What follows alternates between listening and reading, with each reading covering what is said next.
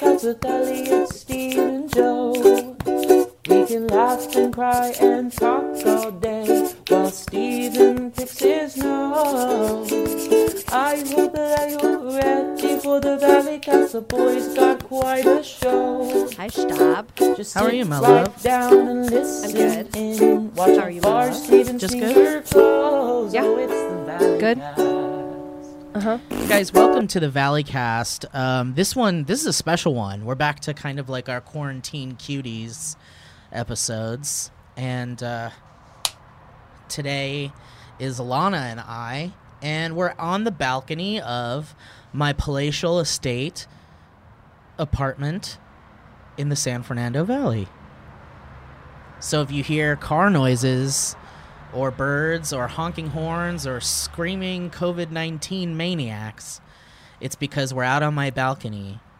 But it's such a beautiful day, and also the apartment is shit. It's garbage shit. Oh, thank you for doing that. Yeah, that's probably nicer. Anyway, welcome to the Valley Cast. Me? Oh, thank you. We're joined again by Alana Fickus, my beautiful, wonderful girlfriend. Thank you. And Joe and I were talking this morning a little bit about, well, first of all, it's Saturday? Sunday. It's Sunday. God. It was already hard for me to remember what day it was. Mm-hmm. And now that I am in a quarantine, it's 10 times worse. Mm-hmm. Yeah, same. Anyway, so it's Sunday, and usually we record the Valley Cast on like Wednesday or Crumpets Day. Crumpets Day, which is Thursday for you non-octogenarians. But A Beard Pearl Crumpets Day. Nothing beats it. Beard Prill. Oh yeah, we got to talk about Beard Prill. Alana and I have been slowly going insane together in quarantine, but we're having a great time. And the other day we were talking about God knows what, but it led us to Beard Prill, which is Well, say it right. Beard Pearl. Beard Prill. Yeah, but we don't want people to be like, what the fuck are they saying? I got to say it right, because it's April Beard. You explain it. Oh, this April is the month of Beard Pearl because we are in our homes growing our beard pearls. Alana, your beard looks great. Thank you. You can't see it because the shot is waist up. My actual beard is one hair. I have every month one darkened, longer hair grows out of my beard area under chin. Thankfully, it's under the chin. And I usually catch it and pluck it every once a month. But every now and then it grows to the second month and it's a little longer. Didn't darkened, longer hair open for Evanescence? Yes. I'm a witch, and so are you. Anyway, so we usually record this early, well, mid to the end of the week now. We push it sometimes, and we're sorry about that, Ryan, because Push it real good. Ryan Faroki edits the video portion of this podcast, and it's expected to be up Yeah. along with the audio. And So sometimes it's not. well, no, I mean it's if it's not Ryan's fault, it's our fault. But this time Joe texted me early in the morning. I was doing watch downs for this week's Your Show. What's a watch down? Watch down is when you watch an edit and then you like review it and you give your notes. And then you never heard of that? Nope. Oh. You watch it down. It happened a lot at SourceFed. Oh, really? Yeah. Was Do your watch downs. Every host that wrote the I mean this happened kind of later on, but Well, I get the concept. I've every just host never heard wrote that a term. piece went into the editor's room and did a watch down. Yeah. But yeah, so I was doing watch downs on Your Show, which, by the way, Kib, Clayton James, Cloddy boy. is our special guest, and we shot it so long ago. And, man, it's so good. Kate edited it. Edited it. And it looks so good, and I'm so proud of her. And Kate has grown so much. What a peachy. From when we hired her as essentially a what do they call those people that get coffee? A and PA. like, we hired her as a PA, and now she's like an amazing editor, Now producer she's person. breaking down brick walls. But she's grown so much, and her batch of your shows are very, very good, and there's some really fun moments. But I was watching it, and it made me really sad because I miss my friends. I miss The Office, even though it's very close. And it's on Netflix.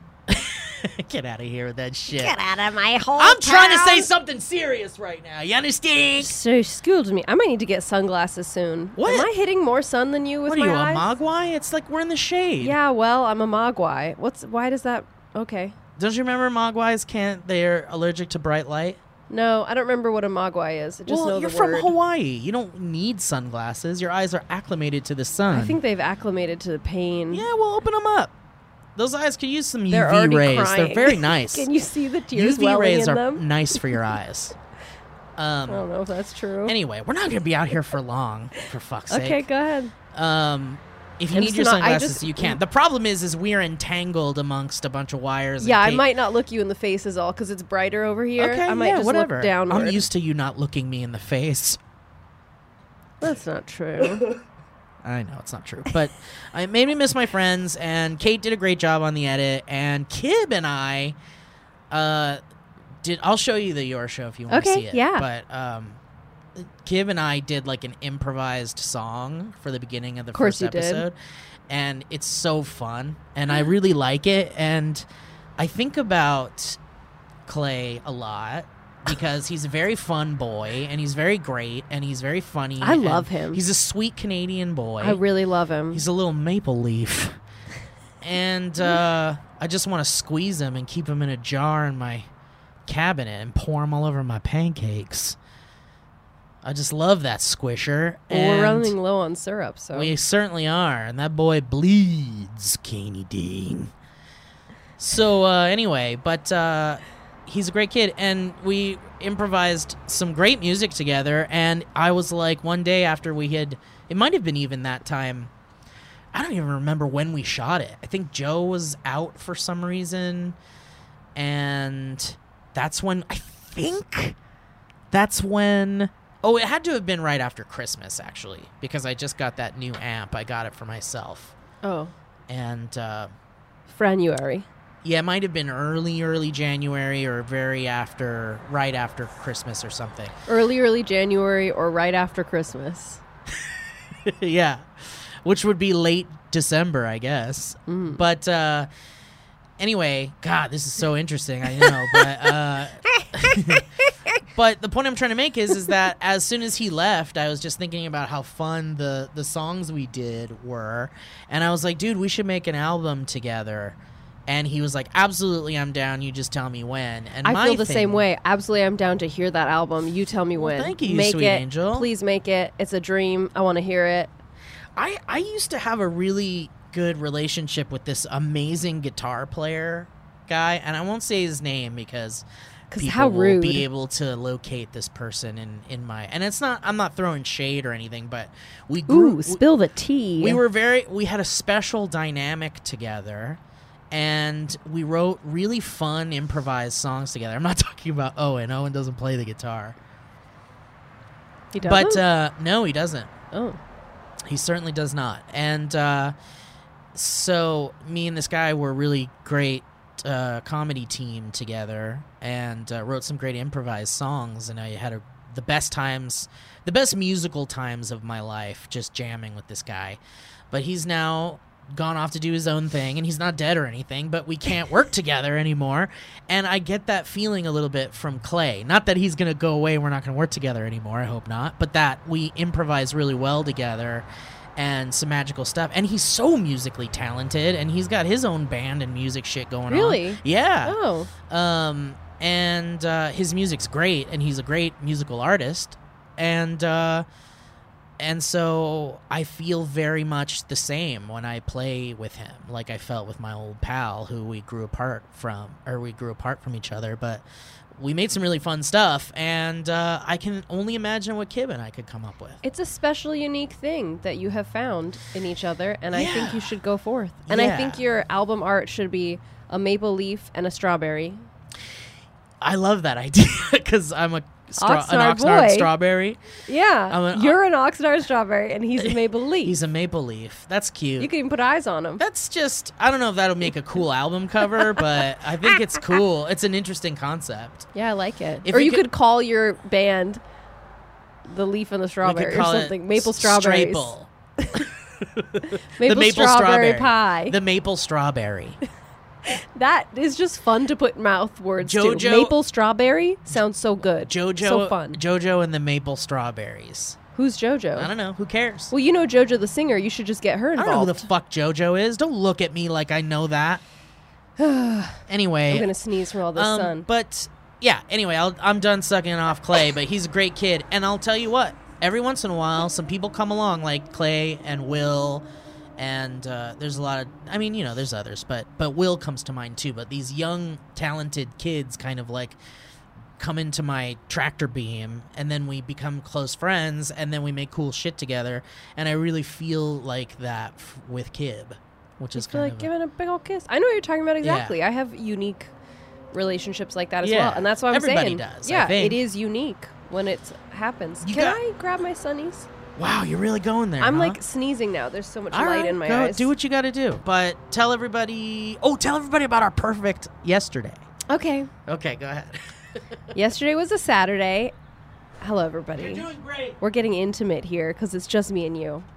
Yesterday was a perfect Saturday, and I'm very excited You're to killing it. You're doing report great. what happened. We woke up late, slept in. Ooh, felt so very good. Woke up, had a lovely day. Guess what? The sun was in a perfect spot to tan on the balcony. Oh, don't I love it? I came out to tan on the balcony. I usually am the one cooking in general between us during this quarantine. But Steve got inspired and said, I'm going to cook us a great breakfast. So Steve's cooking up the most delicious bacon, some ham, some like thick, juicy, nice quality ham, some leftover veggies in a deliciously spiced way. Oh, my sonnies. And he did the perfect breakfast thing where he cooked for him what he likes and cooked for me what I like, which I like a meat, protein, and veg. That's what I like all the time. Unfortunately, I'm not a huge breakfast meats person or breakfast food person because I just like that. But Steve loves eggs. I can't believe you put it on the record. Steve loves eggs, which I don't like, and he loves the breakfast food. So he did the perfect thing where he was able to cook for the both of us. I love an egg. I love Van Egg. I love eggs. So then he comes outside and All right. Well, all the fucking Harley Davidson The Motor Boys. gang. The Motor Boys are here. so Steve comes outside with our breakfast, and we're just standing outside eating the most delicious food. It was so well cooked, so beautiful. Thank you, my boy. Thank you, my dang boy. Delicious. And then we went to watch a movie that we had been excited to watch. Nobody had plans that got in the way. It seamlessly rolled from breakfast to perfect timing to watch this movie. And as we pulled out the movie getting ready to watch, we stirred together the ingredients for a banana bread, which I've never made before. We're talking BB. A gluten-free banana bread, because I'm a gluten-free baby girl. A gluten-free BB. A G-free BB. A G-free BB. I like G-free BB. Jeffrey BB. And I had recently found the flour that I love most at the store on our last grocery run. So we had the ability. We're going to make a banana bread. So excited. Oh, look, more roller boys. I love you, too. You mother. Ah! Okay, so then we put... You know, if those are the Wens dads, but it's Sunday, so now they're the Sun dads, then I'm going to be pretty upset about it. Listen, I've been out here tanning every day. They've not stopped. Every day of the week, there's at least a few of them. There's no way these fucking guys are social distancing. Oh, they probably are. They're just not distanced from their motorbikies. I mean, I get it. I respect it. You got to get outside more often when you can during Absolutely, this. I agree I with feel that. it. But just be responsible. We're not through this thing yet. But it's annoying for us who have to hear them more often now. I'm okay with that. I don't. Oh, I mean, that I don't know. annoys me. I guess it's just it's annoying when you're like doing a podcast. Yeah. But when you're not doing a podcast, it's like whatever, dude. Is this on, or do you have to turn it on? I can turn it on for you. No, it's if okay. you I'll want. do it. I'll do it when the time is right. All right. So we have a delicious breakfast. We go and we bake this banana bread.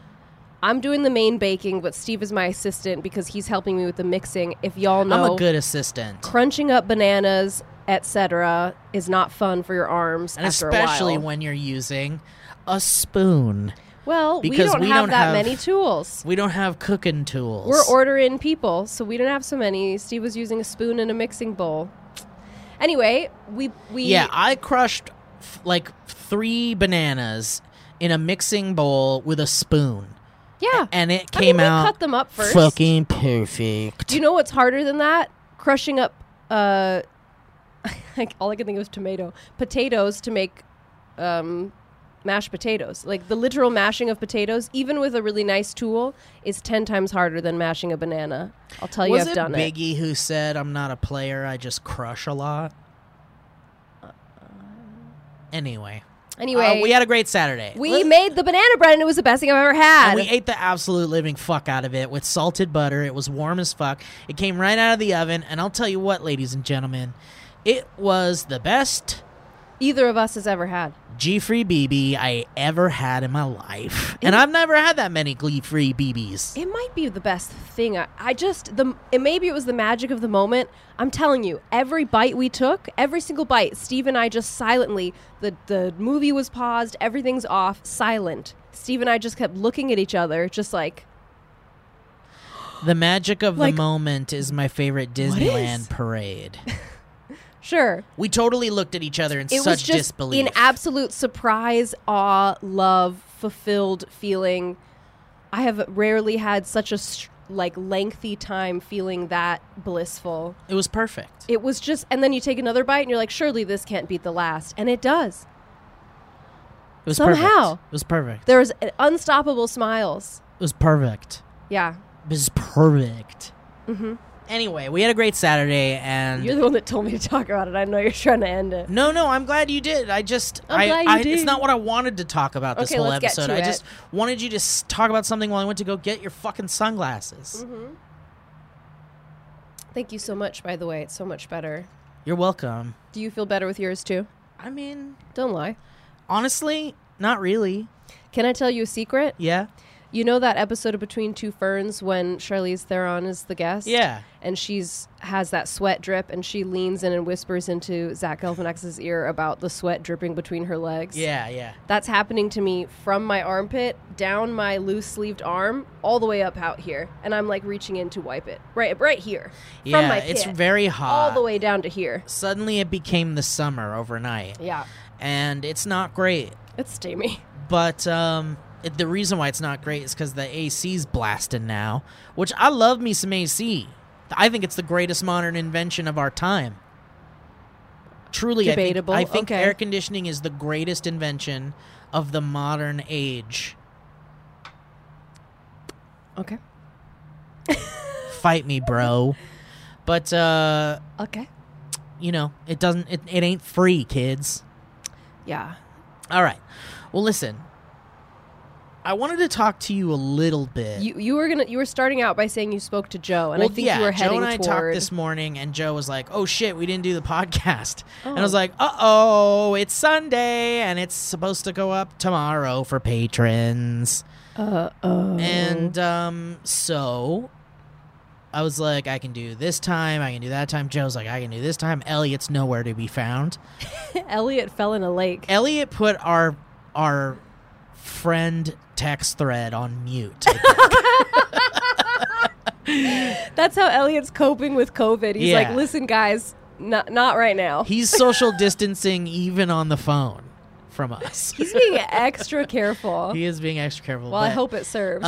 No, it was like 9 a.m. and it's Sunday. He was probably sleeping or some shit. But the point I'm trying to make is probably hot tub. We were trying to figure this shit out. More likely, yes. But we were trying to figure this shit out, and I was like, oh, you know what? I'll just record it with Alana, and we'll do another like Quarantine Bay podcast. That's too many high fives. I love them.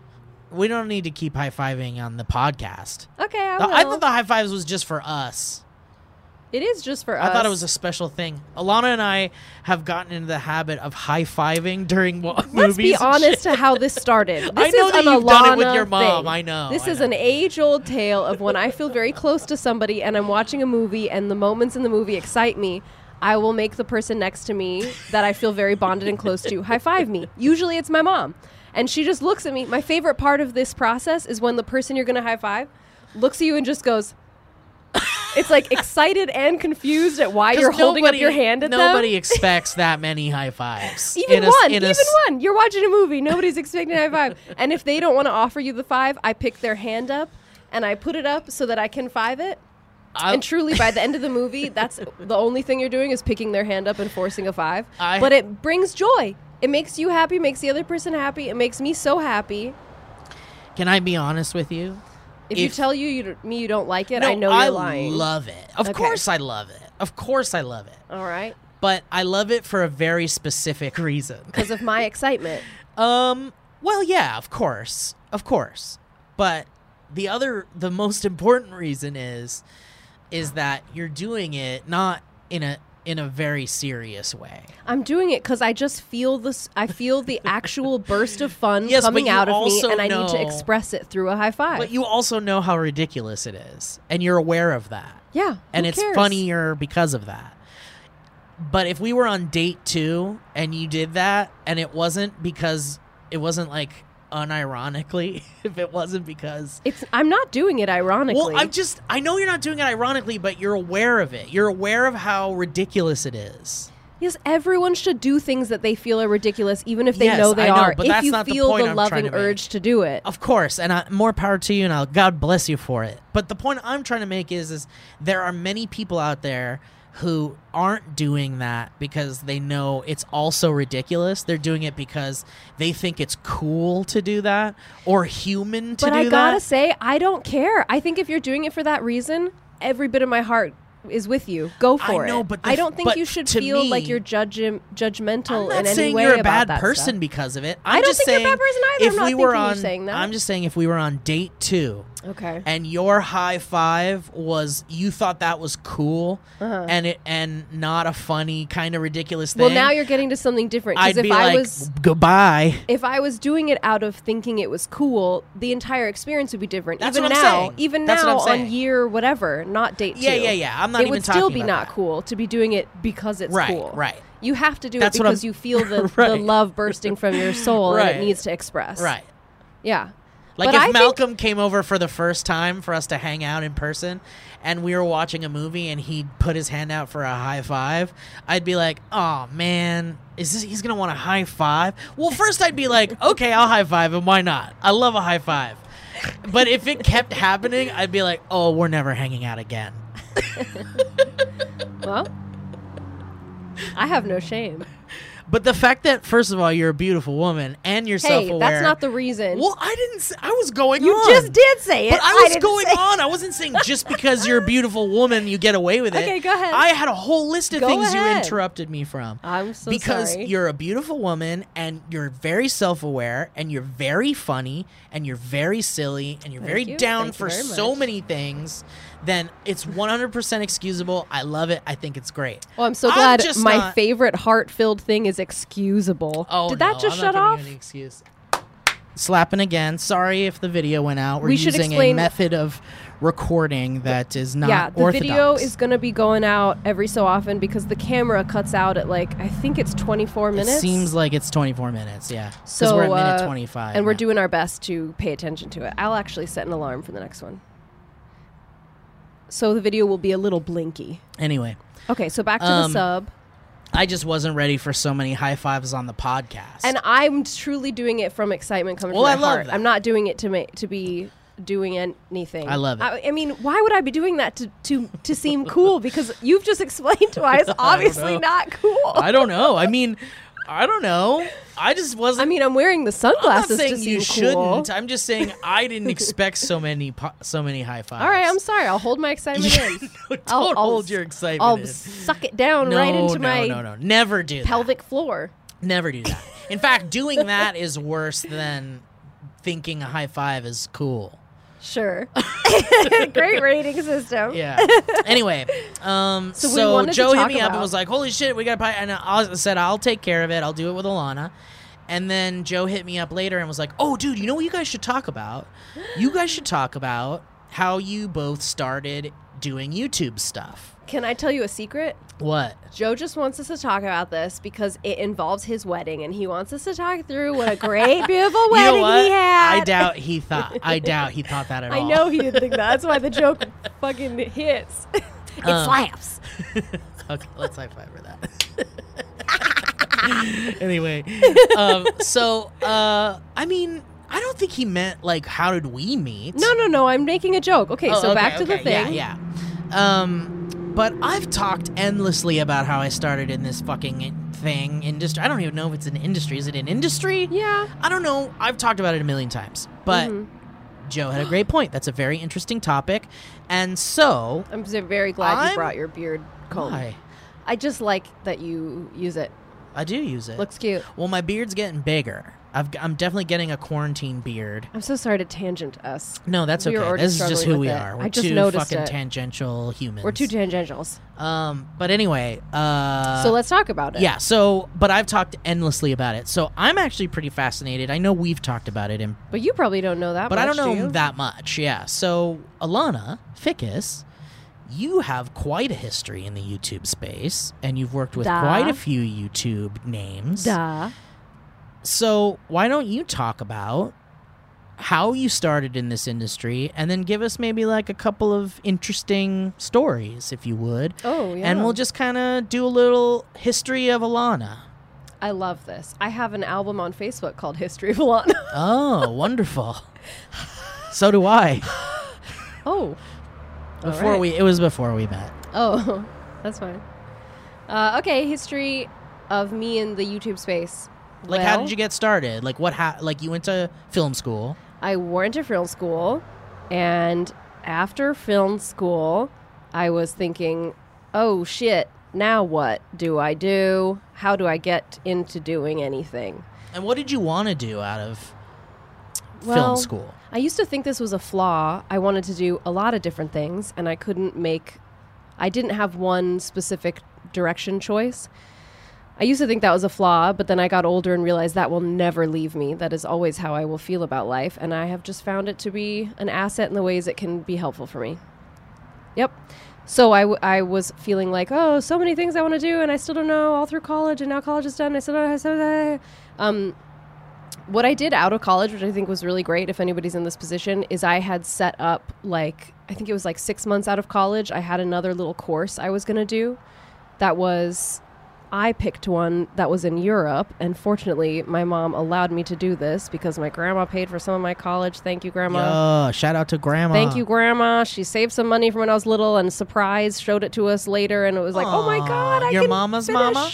Yeah, and it was so nice that it obviously was a really big deal because it allowed me to not take loans, thankfully. And what was her name, your mama's mama?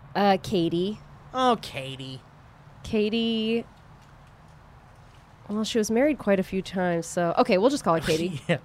I don't need to talk it's all okay. my Don't worry parents' about that. families' names. So you went to Europe. So I had set up a little course to do 6 months after I finished college, and I finished in December, so 6 months after for me would be... And I also did went to a school where you could do it all in 3 years if you did, like, a year-round school, basically. So I did that also in hopes to save money. So I felt like... you feel like you need to allow yourself to do things that are going to spend money when you don't have a job yet. Year-round school? Like you don't have a summer break or That's anything? the same thing Owen did. At Brooks? Yeah, we went to the same school, so he would have done it too, unless he took a summer. I guess I wasn't aware of that. I remember hanging out with all the friends and stuff in the summertime. Well, they're still in town. Well, They yeah, just but have we class. did summertime antics and Yeah, shenanigans. just like you do in the summer, even when you're in school. All right. Well, anyway. Those sweats are dripping down my elbow all the way down to my wrist, and it's I'm weird. on the edge of my seat about it.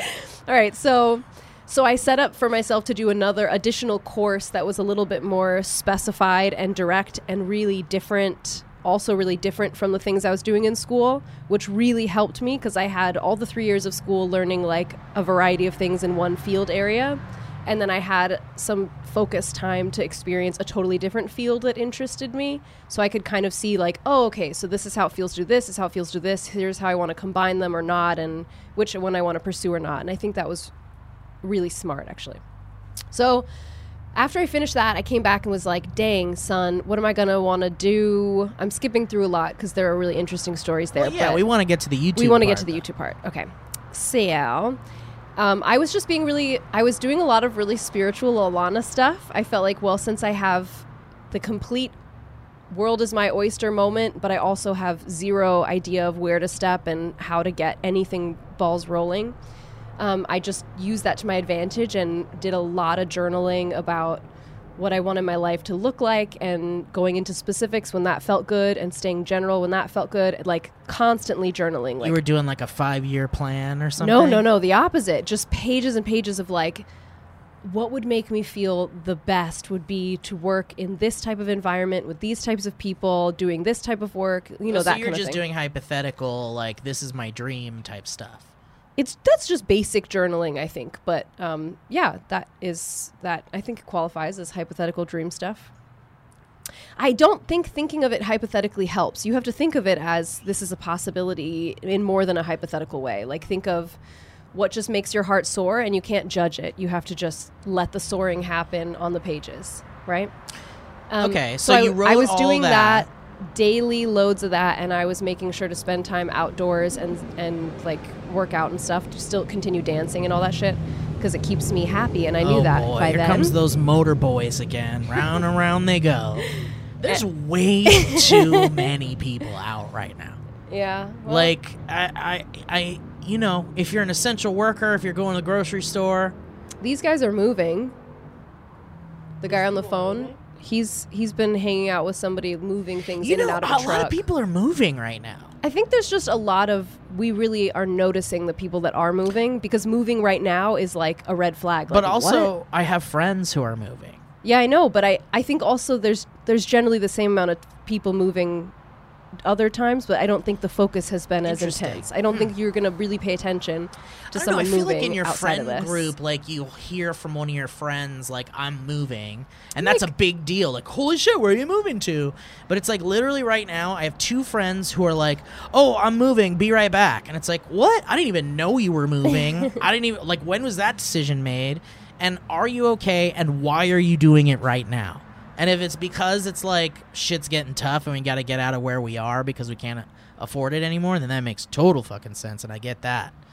I wonder if But it's people are interesting. moving for that reason, because I I'm thought sure there are. But I thought there was a legal thing where you can't be evicted, so it's more like a try to talk to your landlord if that's the case. It's true, but even if there is a freeze on like rent and stuff like that in certain areas, people still have to like eventually pay that. Oh. And right now, if people aren't working, it's going to be incredibly difficult to eventually pay that. So This I know is, like, people who are like political going home. details. People are like home.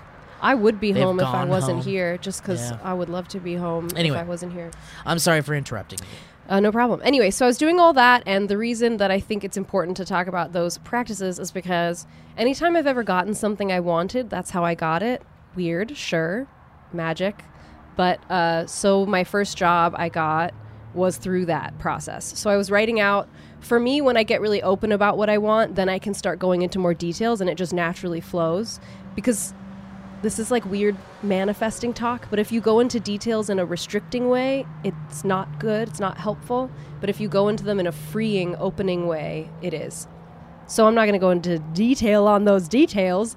But Right you're talking now- about your first YouTube job? Yes, but I was doing that. So as I was writing these things out daily, I got a really clear vision and understanding of what I wanted to be working in. And I've always really loved everything that's new media, because I like feeling at the forefront of the way culture is shifting and how people are consuming and thinking and growing and developing. And that really fascinates me. And I think you really get to observe that in new media. Currently, new media is like online content, YouTube, Snapchat, whatever. All that shit's new media. At the time, it was more just like web videos. I think it was probably like 2012-ish I'm talking about. No, maybe earlier, 2010, 2011. Yeah, because YouTube was like 2007 or something, Well, right? YouTube itself was started in 2006, but it wasn't a workplace in 2006. But I'm talking about my story. I think we're in 2011 at this point. Early 2011, late 2010. Okay, so, and I was getting little jobs that weren't really much here and there, doing like photo related stuff, assisting, whatever. But what was your first like legit job? So I'm getting to that. So basically I was at the same time going on all the media industry websites for jobs and just like applying to things left and right. Every day I'd spend a good chunk of time applying to jobs, like, okay, if you've applied to 25 jobs, your day is good or whatever. So applying to jobs and doing that other shit. So I was applying to loads of jobs and I heard back from one of them and they were like, great, we'd love to have you come in for an interview. And the job description was so fucking vague, but whatever. I was applying to shit. It was just like, we need a shooter editor for something. I feel like that's the job posting that ended up going out for decades. Yeah, but like starting a couple years after this one I got. Like even now, that's the same one. We're looking for shooter, editor, poster. But at the time, you got to know that was like not something you had read too much of. Right. I'm just saying it's funny now that that's like an everyday job posting still. Sure. I mean, that's not the part that's vague. I mean, because that's telling you what you're doing, sure. But the vague part was like for fashion-ish content, period. Like, fashion content. Okay, for what? For who? For what type of... Great, got it. Like, all right. Were you into fashion and stuff at the time? Yeah, I almost went into fashion instead of film. So you were like, oh, close. Shit. So if it's fashion, I wonder what it is. Well, I just was following my feelings and I felt apply to it, so I did.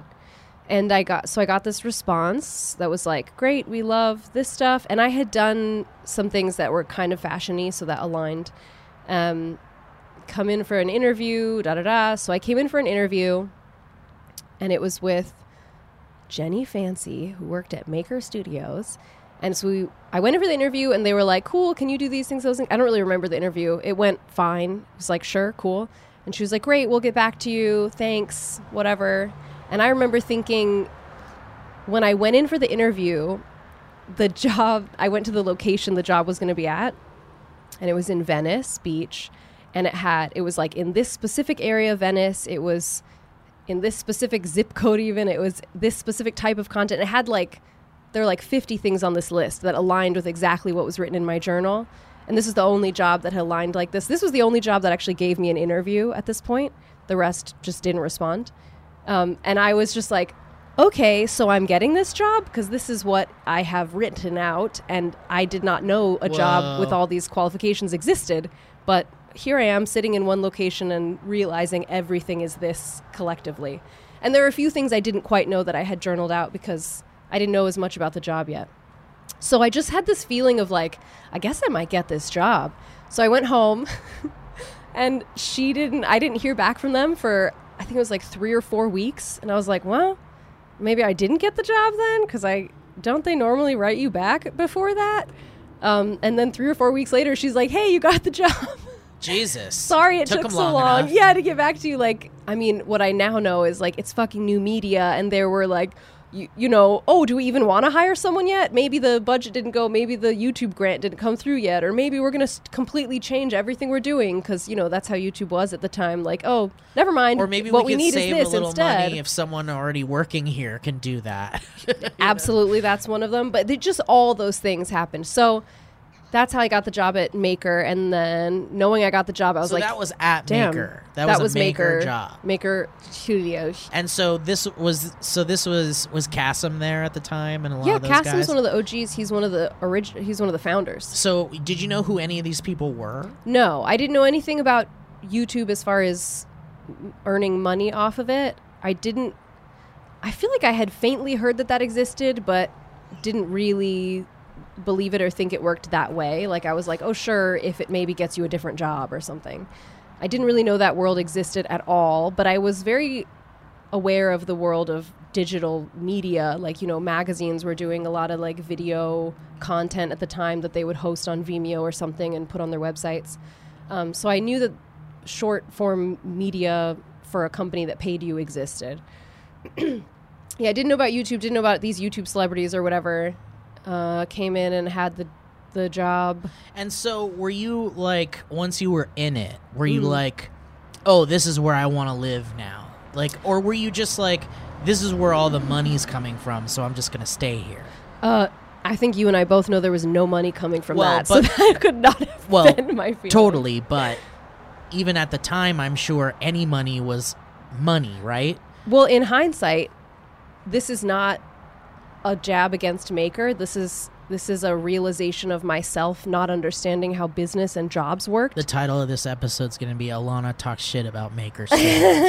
Well, in hindsight, I was really paid like shit for longer than I should have been. Like, Sure. You know, there's some period for like, this is a brand new industry and we are a startup company and we're kind of figuring out what we're going to do and we're going to pay you really little, but that's just what we can do right But, now. like, So if you want the job, you can take it or not. And so at the beginning of things like that, that's the thing that happens. I think people are pretty used to the startup conversation these days, that it kind of goes like that. And you have to just be like, all right, I'm investing for the longer term of this job.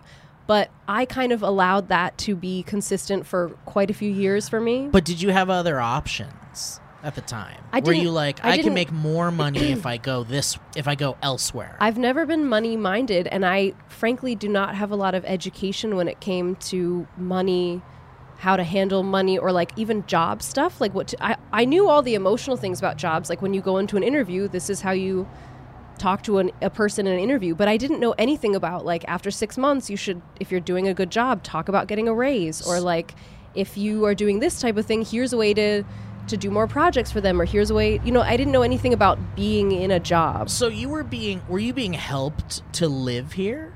Yeah. Okay. Well, at that point, Okay, I okay. didn't have a job, so of course, yeah, to be living here, I was on my friend's couch and I Okay, was not okay. paying rent, and then she had a room open up. And so she was kind of like, if you're going to be living on the couch and a room opened up and you're not going in the room, we kind of need you off the couch to get someone into that room. And I was like, okay, I'll take the room. Fortunately, it was fairly cheap, and I was just borrowing from my mom. Because to me, it's not like all of my jobs were like, ooh, where can I get the most money? It's like, how can I survive in this town? Yeah. And it's like, I can't take that job if this other job is like even $1 more, because I need to afford a car, I need to afford an apartment, I need to afford food. Yeah. You know, and it's like, those things are very important. Yeah. And so it's not like, where can I make the most money? But that wasn't really a worry to you. Well, it's 'cause not you that were- it wasn't a worry. I don't know how to stress this enough. I literally did not understand the concept of that being an option. Like, it sounds Of there crazy being to more hear. money elsewhere? Yeah, like I was like, oh, this is what this is, so this is what this is. I didn't Interesting. understand.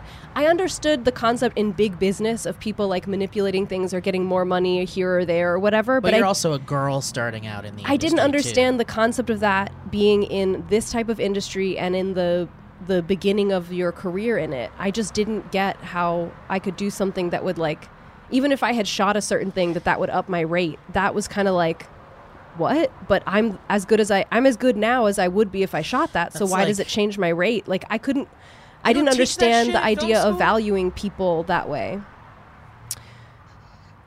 Not in a way that I understood it. I mean, they didn't really focus on money, surely. I mean, it's interesting because it's like, that's... No place focused on money enough in our Yeah. for our generations growing up. There's a reason that millennials struggle with money stuff more. We were really not really taught even economics very clearly.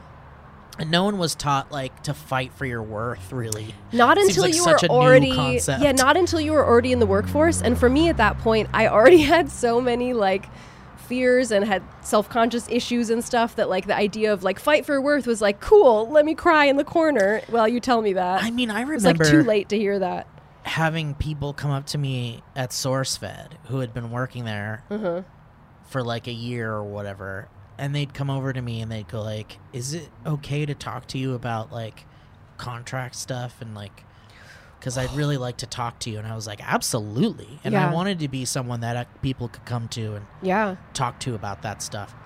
And I'd like to think that I helped out quite a few people, but it really shocked me how many younger people there Felt were that just way. like, here's how much I'm making, and I don't know how to get more. And I don't know how to live on And this. I'm like, and I don't know how to live on this, and I'm going to have to leave. and I don't know what to do. I'm going to have to just, Yeah, my life's do you have over. any advice? And Yeah, I'm that's like, how I felt a lot.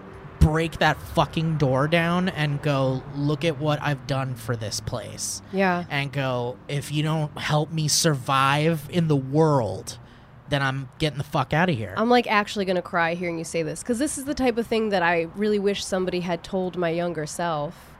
I mean, it's tough. I didn't You're know. right. They don't teach you that shit. And I was in this fortunate / unfortunate bubble where my mom is not super well off, but fortunately I'm an only child and she does have consistent work. And Well, she's a doctor. Well, she's a doctor, but I don't like saying that because she doesn't make what you would expect from That's true. a That's a good doctor. point. She's That's also in Hawaii, and Hawaii is very expensive, and there are all these lists that go on you were top of taken that. care of. I was able to borrow money from her, and she would be like, after so long, if I wasn't making that much money, she'd be like, don't worry about it, it's fine, like, don't pay me back, just, whatever. But it was always this, I always had this sense, and she didn't say it in such a rough way, but I always had this sense of, like, my borrowing money from her was putting her into, like, a really bad situation. Like, she was just teetering. She can't say no to you or something. No, I've had the feeling that she loved me so much and was my mom and wanted to support me that she would be helping me to try to get work, but it was putting her, like, on the edge of being able to exist by offering me like support. You think you were I felt I had driving this, her into poverty. I had this emotional feeling that, like, I was draining her ability to live happily by needing to borrow from her. So it, like, in one way, she was really able to help me, and that allowed me to do what I thought was right. And frankly, that allowed me to stay in the dark about not asking those questions at work and being like, I'm dying, I need something different, because I wasn't at the very edge of dying. I was, like, just before it, and it felt like if I were to talk to someone, I'm fired, so it doesn't matter. I know. But so the position I was in allowed me to not kind of have to go there, which would have broken me, but also which would have helped me. But on the other side, it also gave me this, like, internal story that, like, my inability to do anything is also ruining the people I love's lives. And, like, it just gave me this, to this day, these are my biggest struggles and issues that I am, like, spiritually and mindset wise working through all the time, I are think these you find issues. that you're not alone in And that. I know that's why I'm talking about it. I don't think I am alone in it. And here come 2 fire trucks, and I really hope they come right by here. And it sounds like they're going to. Here they come. Come on through here, boys. This is the fastest way.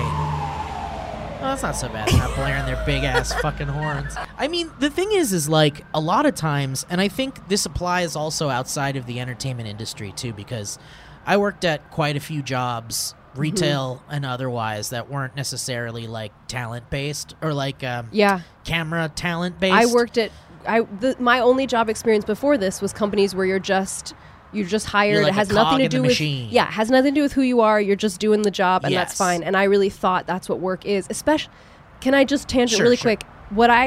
Something I really don't like that was my experience of film school and just being someone who wanted to pursue. Oh, Ooh. that means the camera's gonna cut. Hey everybody, welcome to the ads on the Valleycast. Hey, I'm on the balcony still. This whole episode takes place on a dang balcony. Why are you on the balcony for the ads, Steve? Well, because I wanna. We're trying to get this up quick, okay, you guys? So stick with me here. Let's talk about something that we all love very much. Stamps.com. Now, for all of our sakes, we need to avoid crowds any way we can right now, guys. But what if you need to go to the post office? Uh-oh! What if you need postage to send out letters and packages? Don't worry. Stamps.com is here to help. How? Well, anything you can do at the post office, you can do at Stamps.com. Print postage on demand and skip those lines and crowds at the post office. What? Plus, you can actually save some time and money with discounts that you can't even get at the post office. Guys, that's right. Stamps.com brings all the services of the U.S. Postal Service right to your computer in the safety and comfort of your own home, office, or anywhere else you're hunkering down. Man, when you're hunkering down right now. Whether you're a small business sending invoices, an online seller shipping products, or you're just working from home and need to mail stuff, Stamps.com can handle it all with ease, ladies and gentlemen. You simply use your computer to print out official U.S. postage 24/7, any letter, any package, any class of mail, anywhere you want to send.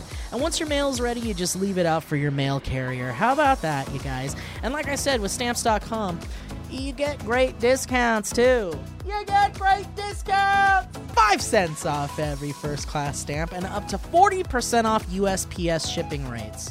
And now, in addition to offering discounted U.S. Postal Service rates, Stamps.com also offers UPS services with discounts and rates up to 62%. Plus, with Stamps.com, you won't even have to pay UPS residential surcharges.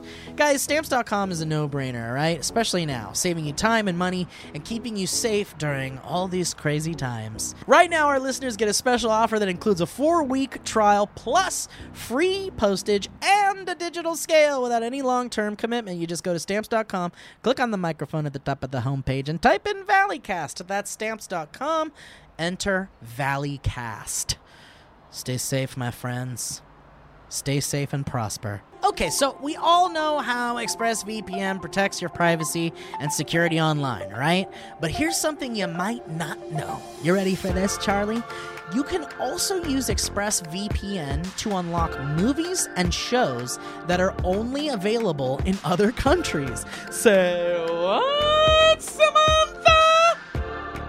Now that so many of us are stuck at home, it's only a matter of time until you run out of stuff to watch on Netflix. I know I have. So this whole week I've been using ExpressVPN to binge Doctor Who on UK Netflix. That's right, UK Netflix. And there's all sorts of cool stuff on UK Netflix, and don't even take my word for it. Check it out. Guys, it's so simple to do. I just fire up the ExpressVPN app, change my location to the UK, and refresh Netflix, and that's it. It's seriously so simple.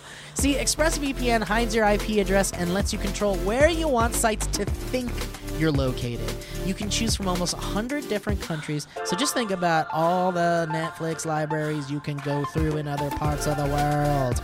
Love anime? Use ExpressVPN to access Japanese Netflix and be spirited away. Get what we're saying there, kids? But it's not just Netflix. ExpressVPN works with any streaming service. Hulu, BBC iPlayer, YouTube, you name it. There are hundreds of VPNs out there, but the reason I use ExpressVPN to watch shows is it's ridiculously fast.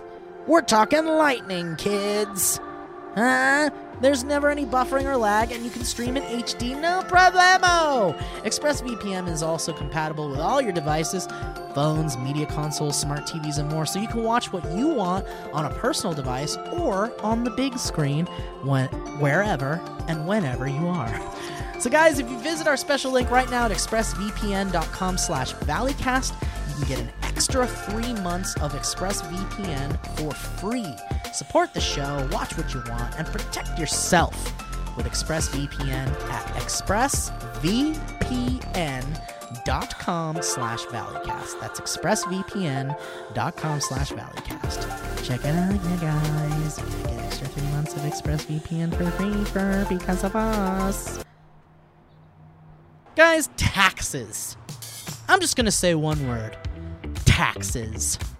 That's one thing we all have to deal with this time of year, isn't it? And as a business owner, it's critical to know all of your options. That's why you should lean on LegalZoom.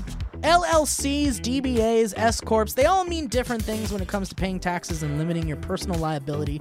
There's a lot to think about, guys, and it's all confusing. But with LegalZoom, you don't have to worry about doing all the legwork yourself to find the right answers.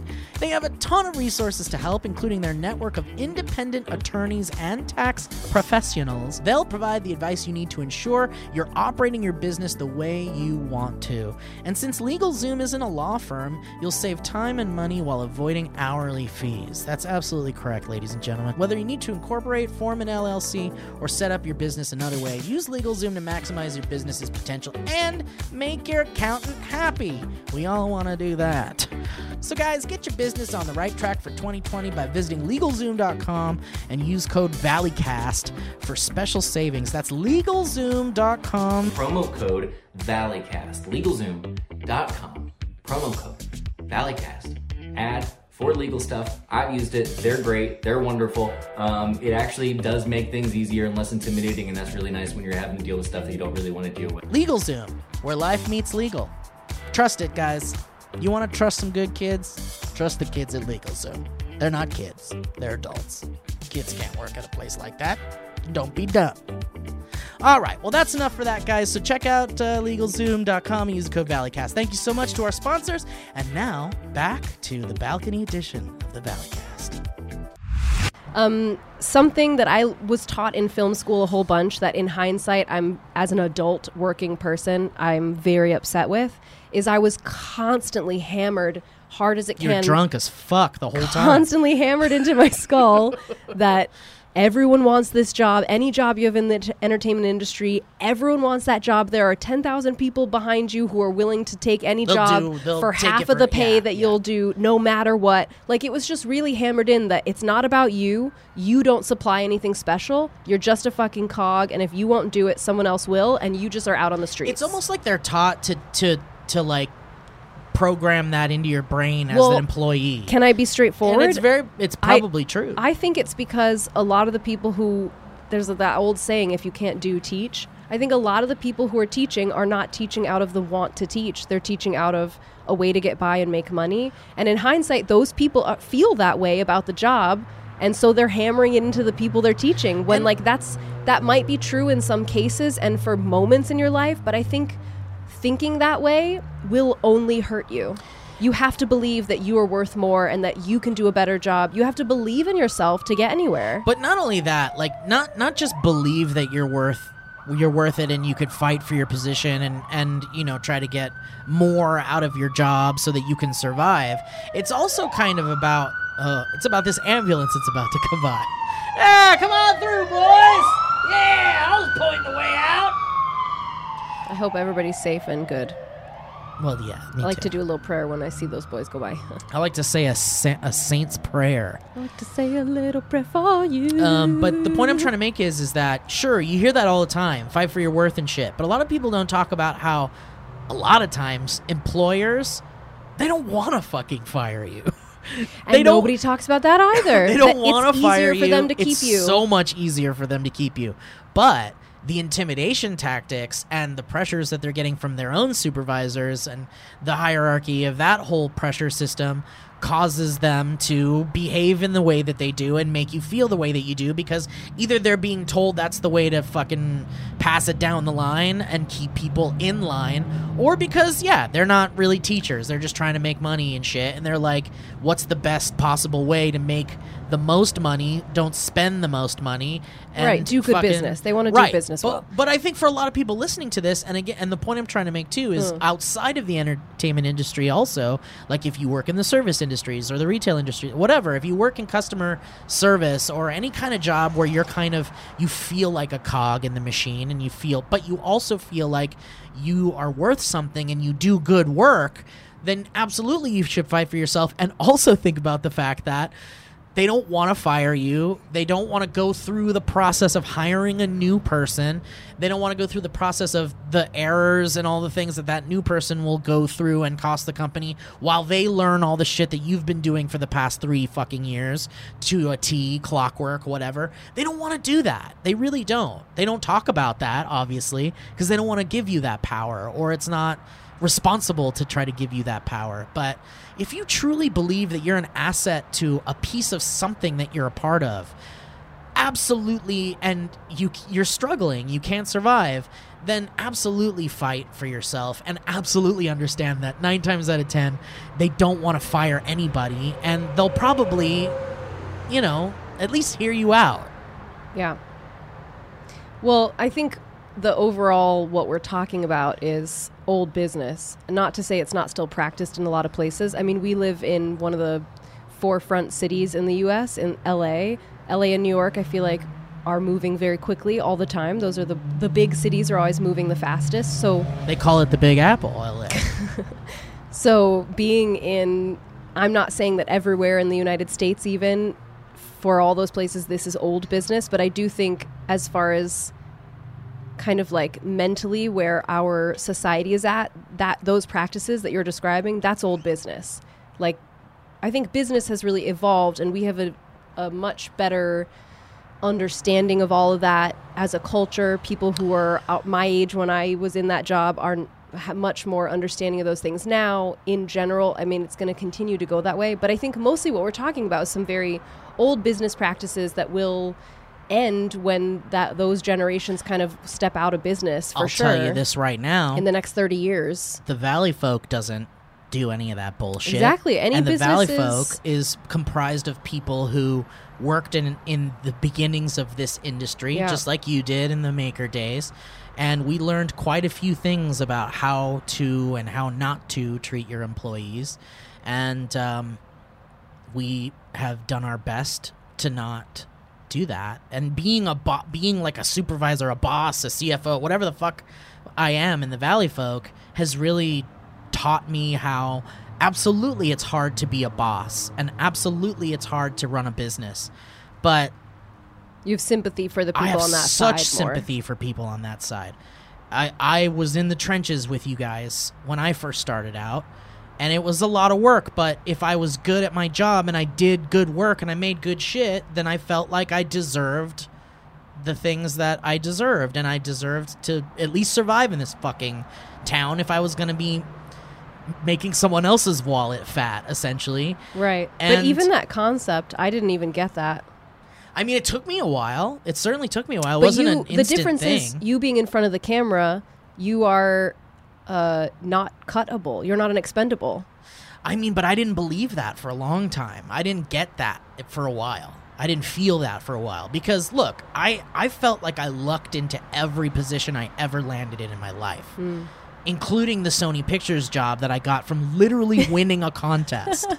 I didn't graduate high school. I didn't go to college. Like, I got to luckily work in an industry with all of these amazing, highly educated people. And here I am doing wacky shit and somehow making it through. And it wasn't until the SourceFed days, deeper into the SourceFed days, I don't know exactly when. I could probably figure it out, but I don't know it off the top of my head. But one day I realized that I made a lot of people happy, and I made a channel very popular, along with other people, obviously. It wasn't just me. And I was like, wait a minute. I'm not living comfortably. I'm not happy with what I'm not happy when I come home from work. What do I need to do to fix that? And I realized that I was worth more, and I fought for myself. And then I got to a point where, like, it worked for me. Yeah. And I wasn't going to settle for anything else. It took a long time. And I'm an older guy. I'm like the oldest of a lot of crews I've been a part of. And, it took me a long fucking time. But I did my best to pass along that information to the younger people that were coming into the industry. And I did my best to help my friends because they don't teach you this shit. Right. They just fucking don't. But you struggled through this shit for so long, and you still do, I think. And unfortunately, but I think the way that I look at that, and I think it's a good thing, and I don't know why I feel compelled to say this, is I'm so clear, strong, good, absolutely solid in all the other categories of my life. I mean, everything fluctuates, but generally speaking, I'm quite set and good. It's just this one area that has been my main struggle area my whole life. And I think a lot of people have that one area that's their more difficult area that they struggle with most, that inevitably is also the area that teaches you the most lessons, that you see the most growth in because you have so much low, you get so much high. Like, certainly this is that area for me. So I don't think of it as this like dark spot in my life, but I do always think of it when I'm wanting to like grow and shift, and I do have a lot of struggles still in this area. Yeah. And as do I, and I think as do a lot of people in our peer group that all do this shit. And it takes a lot of time and a lot of work to get to a place where you eventually feel comfortable, and a lot of people don't even get there. Yeah. And I feel very fortunate to be comfortable, but I also feel like I earned it, and I feel like I learned a lot from people who struggled also. Yeah. And you just listen to those people, just listen to those people, and they got a lot to say. And also, like, I used to give people this piece of information, of advice, too, when they were feeling like things weren't fair and it sucked that this such and such person was being treated this way and I wasn't being treated this. And once you get into like the real nasty stuff of like a group team environment, I used to tell people to play the game, to just play the game a little bit better or more or at all. And by that I mean compromise a lot, and understand that it's not all about you and there's a lot of other people that are all trying to survive. But I think it's not just that, because in your initial comment, I'd say I'm in that category, because one thing that did not work in my favor in all this stuff is I've always been really rebellious by nature, because I've been... That's a big problem. But let me explain to you why it's different than the second half of what you said. I've been rebellious by nature because I've always been I'm one of those people who's been really like an activist, like really driven by making sure everything is equal and good and everyone gets their due credit, etc. Like that's always been first and foremost to me. And I'm not somebody who puts myself above anyone else. I give myself equal credit that I deserve to anyone else who deserves whatever. If somebody did more than me, I'm the person in class who's like, you know what, teacher, this person did more than me on this. That's great. Like I've been the one there's something deep inside of me. I think there are certain personality types like this that I am just beyond driven in that way.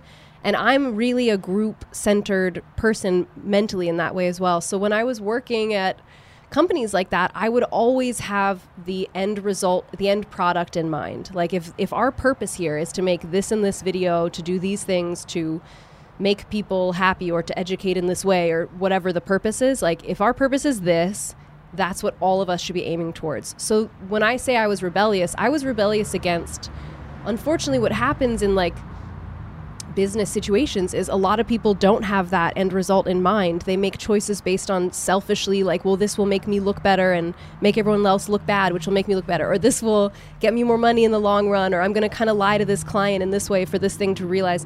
And I'm also really observant and clever. Like I just am the one who picks up all the little information everywhere. I could be a big gossip, but I usually keep it to myself in a respectful Everybody's way. a little bit of a gossip.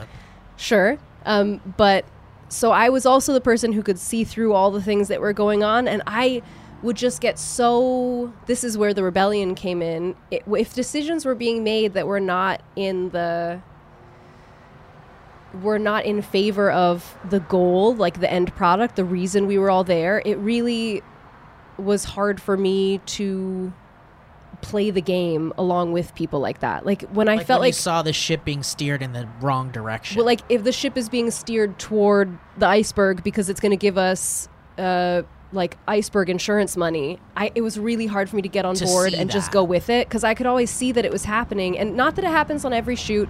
And I always carry a good amount of understanding that. I think there's sure. I always carry a good amount of understanding that the people who are above me making bigger decisions than I am know a lot more than I do, and there are reasons they're making these decisions, and they're certainly not all bad or bad-hearted decisions. I'm very aware of that because I've learned that lesson, and I never step on the toes of people who have a position above mine, because I know they know things that I don't know that would change the way I see this. However, it becomes really hard. It's like you need to be able to guide your group well as a good leader. You need to be able to explain enough of a reason why to get people's hearts and souls behind doing what they're doing. And instead, there were just constantly these feelings of stuff that in hindsight, I know a lot of it was just poor decision making. And it's so sad when you're like, I can't be strategic when I know it's going to be a detriment to the project or the people involved in the project. Like I'm standing up for my fellow man, and I can't have that. I think the best way to navigate that is, because especially if it's an authority figure, the best way to navigate that is like, okay, well, if I personally have no control over us hitting that iceberg in about 2 days, because our heading is heading straight for an iceberg, then how do I keep the most people safe? Yeah, which is what I did. So I mean, it's not like I fought against the iceberg every time. I just always had internal struggle because I always experienced what was going on, and just like I would hate that I had to just sit and do this thing. But there's a difference. Sucks. There's a difference between deciding that you want to keep as many people safe as possible while this ship is heading towards an iceberg, but also like being kind of a dick about it, like in the sense that like you're being like really antagonistic against the person making that ultimate decision, and then being the one that's like the angry, like talk backy, like that's a way to get fired. That's a way for someone to want to fire you. Or it's just one way to like be rebellious, which is not only do I hate that our ship is heading towards an iceberg, I'm going to be a piece of shit to the person that made that decision because there's nothing else I can do, but I'm still going to keep everybody safe. And there's a difference between that and playing the game, which is still being a supportive team player, and even though you know it's a bad decision from your supervisor or the authority figure, you still put an amount of trust in them that they know more than you do. Not just that they're know more than you do. They're making this choice for a reason. But that ultimately, even though you're not okay with it, you're still going to help them achieve the goal that they're largely working towards. Right. No, I think... And you're saving all of the people. And I think that if you can find... if you can steer your own ship towards that goal, which is playing the game, which is being a good employee, being a good team player, but also looking out for the people you know that will be affected by the decisions the authority figures are making, then I think that's the key to making it through a company like that. Sure. And for the record, I think it's important that you said all that, but I definitely fall under that. I think if you asked anyone well, that's great. I'm glad if you watch did. anyone I think I've ever worked with, asked anyone I've ever worked with, they would say I was a picturesque employee. That's awesome. I mean, I don't think anyone has ever experienced what I felt in my heart when I was upset. But that's what you take when you hear enough people say that, and I know people listening to this have heard people say that. Say what? That you're a good employee, or you're a good person, or you're good to have around, or like you keep us the morale up, or whatever. Uh-huh. Whatever it is that you individually hear that is a positive piece of feedback, you're hearing that because it's true. Like, it's hard for people to do that. Wait, how does that relate to the conversation? It relates to the conversation because it brings you back to your worth, right? It brings you back to, if you're the kind of person that is rebellious and yet you don't have the opportunity to steer the ship in the right direction, but you're going with the flow and you're following the ship, but also you're an asset, also you're a good employee, then you're armed with so much more than you think you were armed with. And that's this. You could have, to make it personal, you could have said that same thing to me then, and it would have been a surprise to me. I know, and that's why it's helpful to talk about this stuff. Sure, yeah. Because people need to know I know that you're listening to this, whoever's listening to this, and I know you feel this to some degree, that either you're upset that you're not making as much money as you should be making, or you're not able to survive, or you're worried about the future. Just understand that you are a unique person that has a unique skill, and you are the only one that has that. And whatever that is, you have to find it, work towards it, hone it, become a pro at it, and then understand that that's what's going to keep you relevant and important in a company or in a business or whatever. I'm learning right now. Great. Thank you. I think if I was to just say what maybe some people might be thinking, because certainly my younger self would have thought this, thinking about the position I was in back then, even though I do think I was a really valuable asset in those ways that I can now see that I couldn't see then, because it's funny, what you described is exactly what I think I would say I was best at. Even in high school, I had an actual title to be somebody who kept morale up. Same. Yeah. Oh, dang. At Sony, I feel like it was the only way I kept That was my like job. your job. That was your big thing. Yeah. Your actual job, like secret under the table. Yep. I would say similarly to me, I'm good at that. And I'm also really good at guiding the smaller ship, if that makes sense. Like, the overall people are saying we need this. But in new media, things can really fall apart easily because there isn't a really clear person who's guiding it. I was really good at guiding the smaller ships as well. Those I'd say were my two assets. However, I really think at least for new media at the time, because everything was so new and potentially scary to a lot of people who even were working above me. What's happening? I hear like a chirping or something. I hear it too. It doesn't sound organic though. It sounds like someone's making that sound. Oh well. Anyway, sorry, continue. I don't remember what I was saying. At the time, I think, even though if that was an asset of mine, if I had gone to the company and said, I think this is what my assets are and I need more, or I'm leaving, if I made it like an ultimatum, I think if they didn't want to give me more, they still would have let me go. Because what was true at the time, that's probably still true in a lot of companies, is the people who were overseeing, like who were above me, weren't always there experiencing my doing that, and they did not understand potentially how much of an asset that was. It's the type of thing where once you're gone, they'll notice big time, and they'll be like, "Oh, fuck." That's when you have to like figure out how to make that happen without you having to leave. How to show what it would be like if you weren't there. What it would be like. Oh, that's interesting. I never thought about that. But not like not by inciting some kind of action or incident or whatever, but by bringing them data and emails and whatever. Because like I used to tell people too when they were coming into SourceFed, save every single email where someone is giving you praise. That's so smart. Nobody told me that. I mean, I know. I'm telling you, there's a lot of really amazing things like that really are just sitting in your head that need to come out. You got to do a whole podcast on Steve's tips. I can't remember who initially taught me that. By the way, Steve's very good at business stuff. Well, thank you. I don't know if I'm great at it, but something you wouldn't necessarily expect from like a wacky boy. But Steve is really good at that stuff.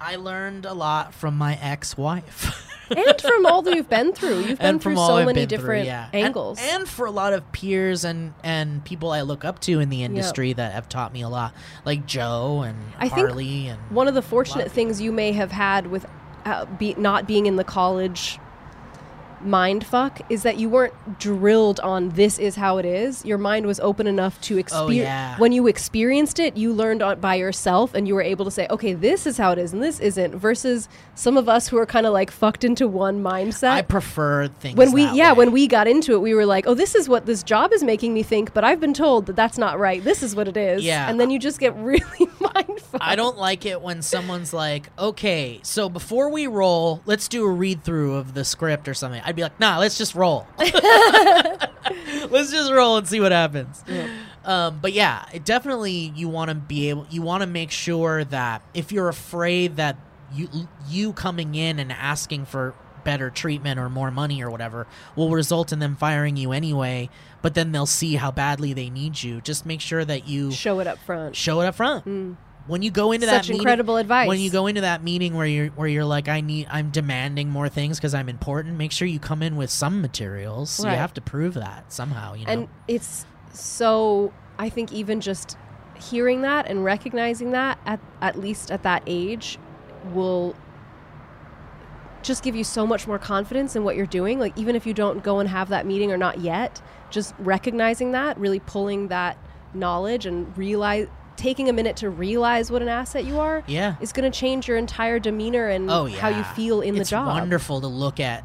Like if you're really compiling all the emails where you got praise, it's wonderful to like step back and actually look at that and be like, if it's 3, if it's 6, it's like, holy shit, this is 3 emails where someone said something really nice about me, and hopefully it helps with an outlook of your total self. Yeah, and not even just nice about you, but like, oh, here I'm able to recognize that I do a uniquely good job in XYZ areas. Right, and understanding... Not just the personal stuff, but like, oh, here's how I am being an asset that I don't realize because it's what I naturally do. And not only that, not only is it here's how I'm being an asset, it's here's how I'm being an asset to that person. Because that's important too. If you got an email from a respected producer in your studio... then that's way better than like Joey you worked with for 6 months or whatever. Yeah. But Joey you work with for 6 months might be the guy you're working with for the next 12 months, you know? And so you want to make sure that like you're taking a piece of what everybody, all the feedback you're getting and evaluating that as your tool set, essentially. Like, I work well with this person in this way. This person thought I did well in that way. And then take a collection of all of those ways that you did well and put them on a list and be like, okay, these are the things I focus on. These are the things I get better at. These are the things that I am like, this is my heading. Yeah. You know? So smart. Whatever. Anyway, Alana, what a wonderful podcast I feel like we had. just barely skimmed the tip. We're talking about like my first day on the job, and that's it so far. Did the battery die? No, it stopped. I told you the alarm went. It stopped recording. 20 minutes? That's what that was? 24, Shit. yeah. All right. Well, Did you roll anyway, it or just turn it on? I rolled it. Oh, okay. All right. So, listen, thank you for It's sitting really great to work with this camera I right know, now. we got to figure this out. We're not, listen, we'll grab one of the cameras from the office or something for the next No, one. you need or- like a webcam. I just don't know. How do we do it? No, how do we Use do a it at the C300, office? that's Oh, why. that's And why. that's a big old camera. That won't be good in the We'll figure sun. something out. I can help you because guess what? That's my actual okay, job. Great. Well, you help me figure that out. I know the audio stuff. Well, anyway, guys, thank you for listening to this introspective version of the Valleycast. Yeah. And if talking you guys... about Alana's life in sorry to the industry. No, interrupt. go ahead. I thought you were ending that comment and I interrupted. If you guys have any more questions, I would love to have questions. Especially if anybody's actually curious about this, I would love to talk more about this. You know, like continuing, Yeah, well, there's a continuing the comment- story and the learnings. There's a comment section on this video So please, when it yeah. goes up on the Valleycast channel, youtube.com/the Valleycast. And that's where some new podcasts are going to be living very soon, too. So get ready for that. So if you want to talk in the comments with Alana about it, Alana, I'll point your direction to the Valleycast channel where you can talk to people and everybody can share their stories, too. But yeah, again, there's a lot of information we talked about here that rarely is talked about in areas where they should be. Mm-hmm. And we're happy to share this information and share our knowledge base thus far in this industry we've worked in and beyond. And we hope you learned a little something. Yeah. And maybe you guys can all share some little tips and tricks that you guys all know, too, in the comments. And you guys can spread the love in your way as well. And the reason I say the comment thing is, I'd love to respond in the comments, but I feel like this is one of those things it's helpful to have a little bit more depth of conversation, not just like a Text. 2-sentence respond kind of thing. So if this is interesting to people and you guys would like to hear more, I'm not going to assume the Valley folks, okay, we could record something. I'm happy with that, but I'll make something if not. Oh, yeah. 'Cause Well, I'd it is really love to important talk stuff. more. Yeah, certainly. Yeah. So watch Alana's socials and stuff, and maybe she'll get something started and Yeah, start DM me. a little, an outlet for people to kind of share industry info and just, stuff about working in the fucking industry. Yeah. Who knows? Or working in any industry. Or working in any industry, or just being a human, Yeah. or whatever. Human things. Human in work. We're all humans. Anyway, so thank you all for listening, and thank you to the patrons who Thank got you, this patrons. podcast early on Monday, and all sorts of other little special treats, which you can see on patreon.com/the Valley Folk, and we appreciate you very much for helping us through this very terrifying time for humanity, and we hope you're staying safe, and we hope you're wearing your masks and social distancing and staying home when you can. And, we just hope everybody's okay and having a great quarantine. And, Alana, anything you want to plug or talk about? Or My social handles are at Love Alana Chan, LoveAlanaChan. That's all. Well, that's wonderful, and beautiful and exciting. Well, thank you so much, you beautiful angel, for being Thank a you for guest on the talking to podcast. me. We're so excited. It made me feel good to be allowed to talk about myself a little. Oh, good. Well, it'll happen more, I'm sure. And I'm sure everybody else appreciated it. But thank you guys so much for listening and watching, and we appreciate you, and we'll catch you next time on the Valleycast. Bye-bye. Bye-bye.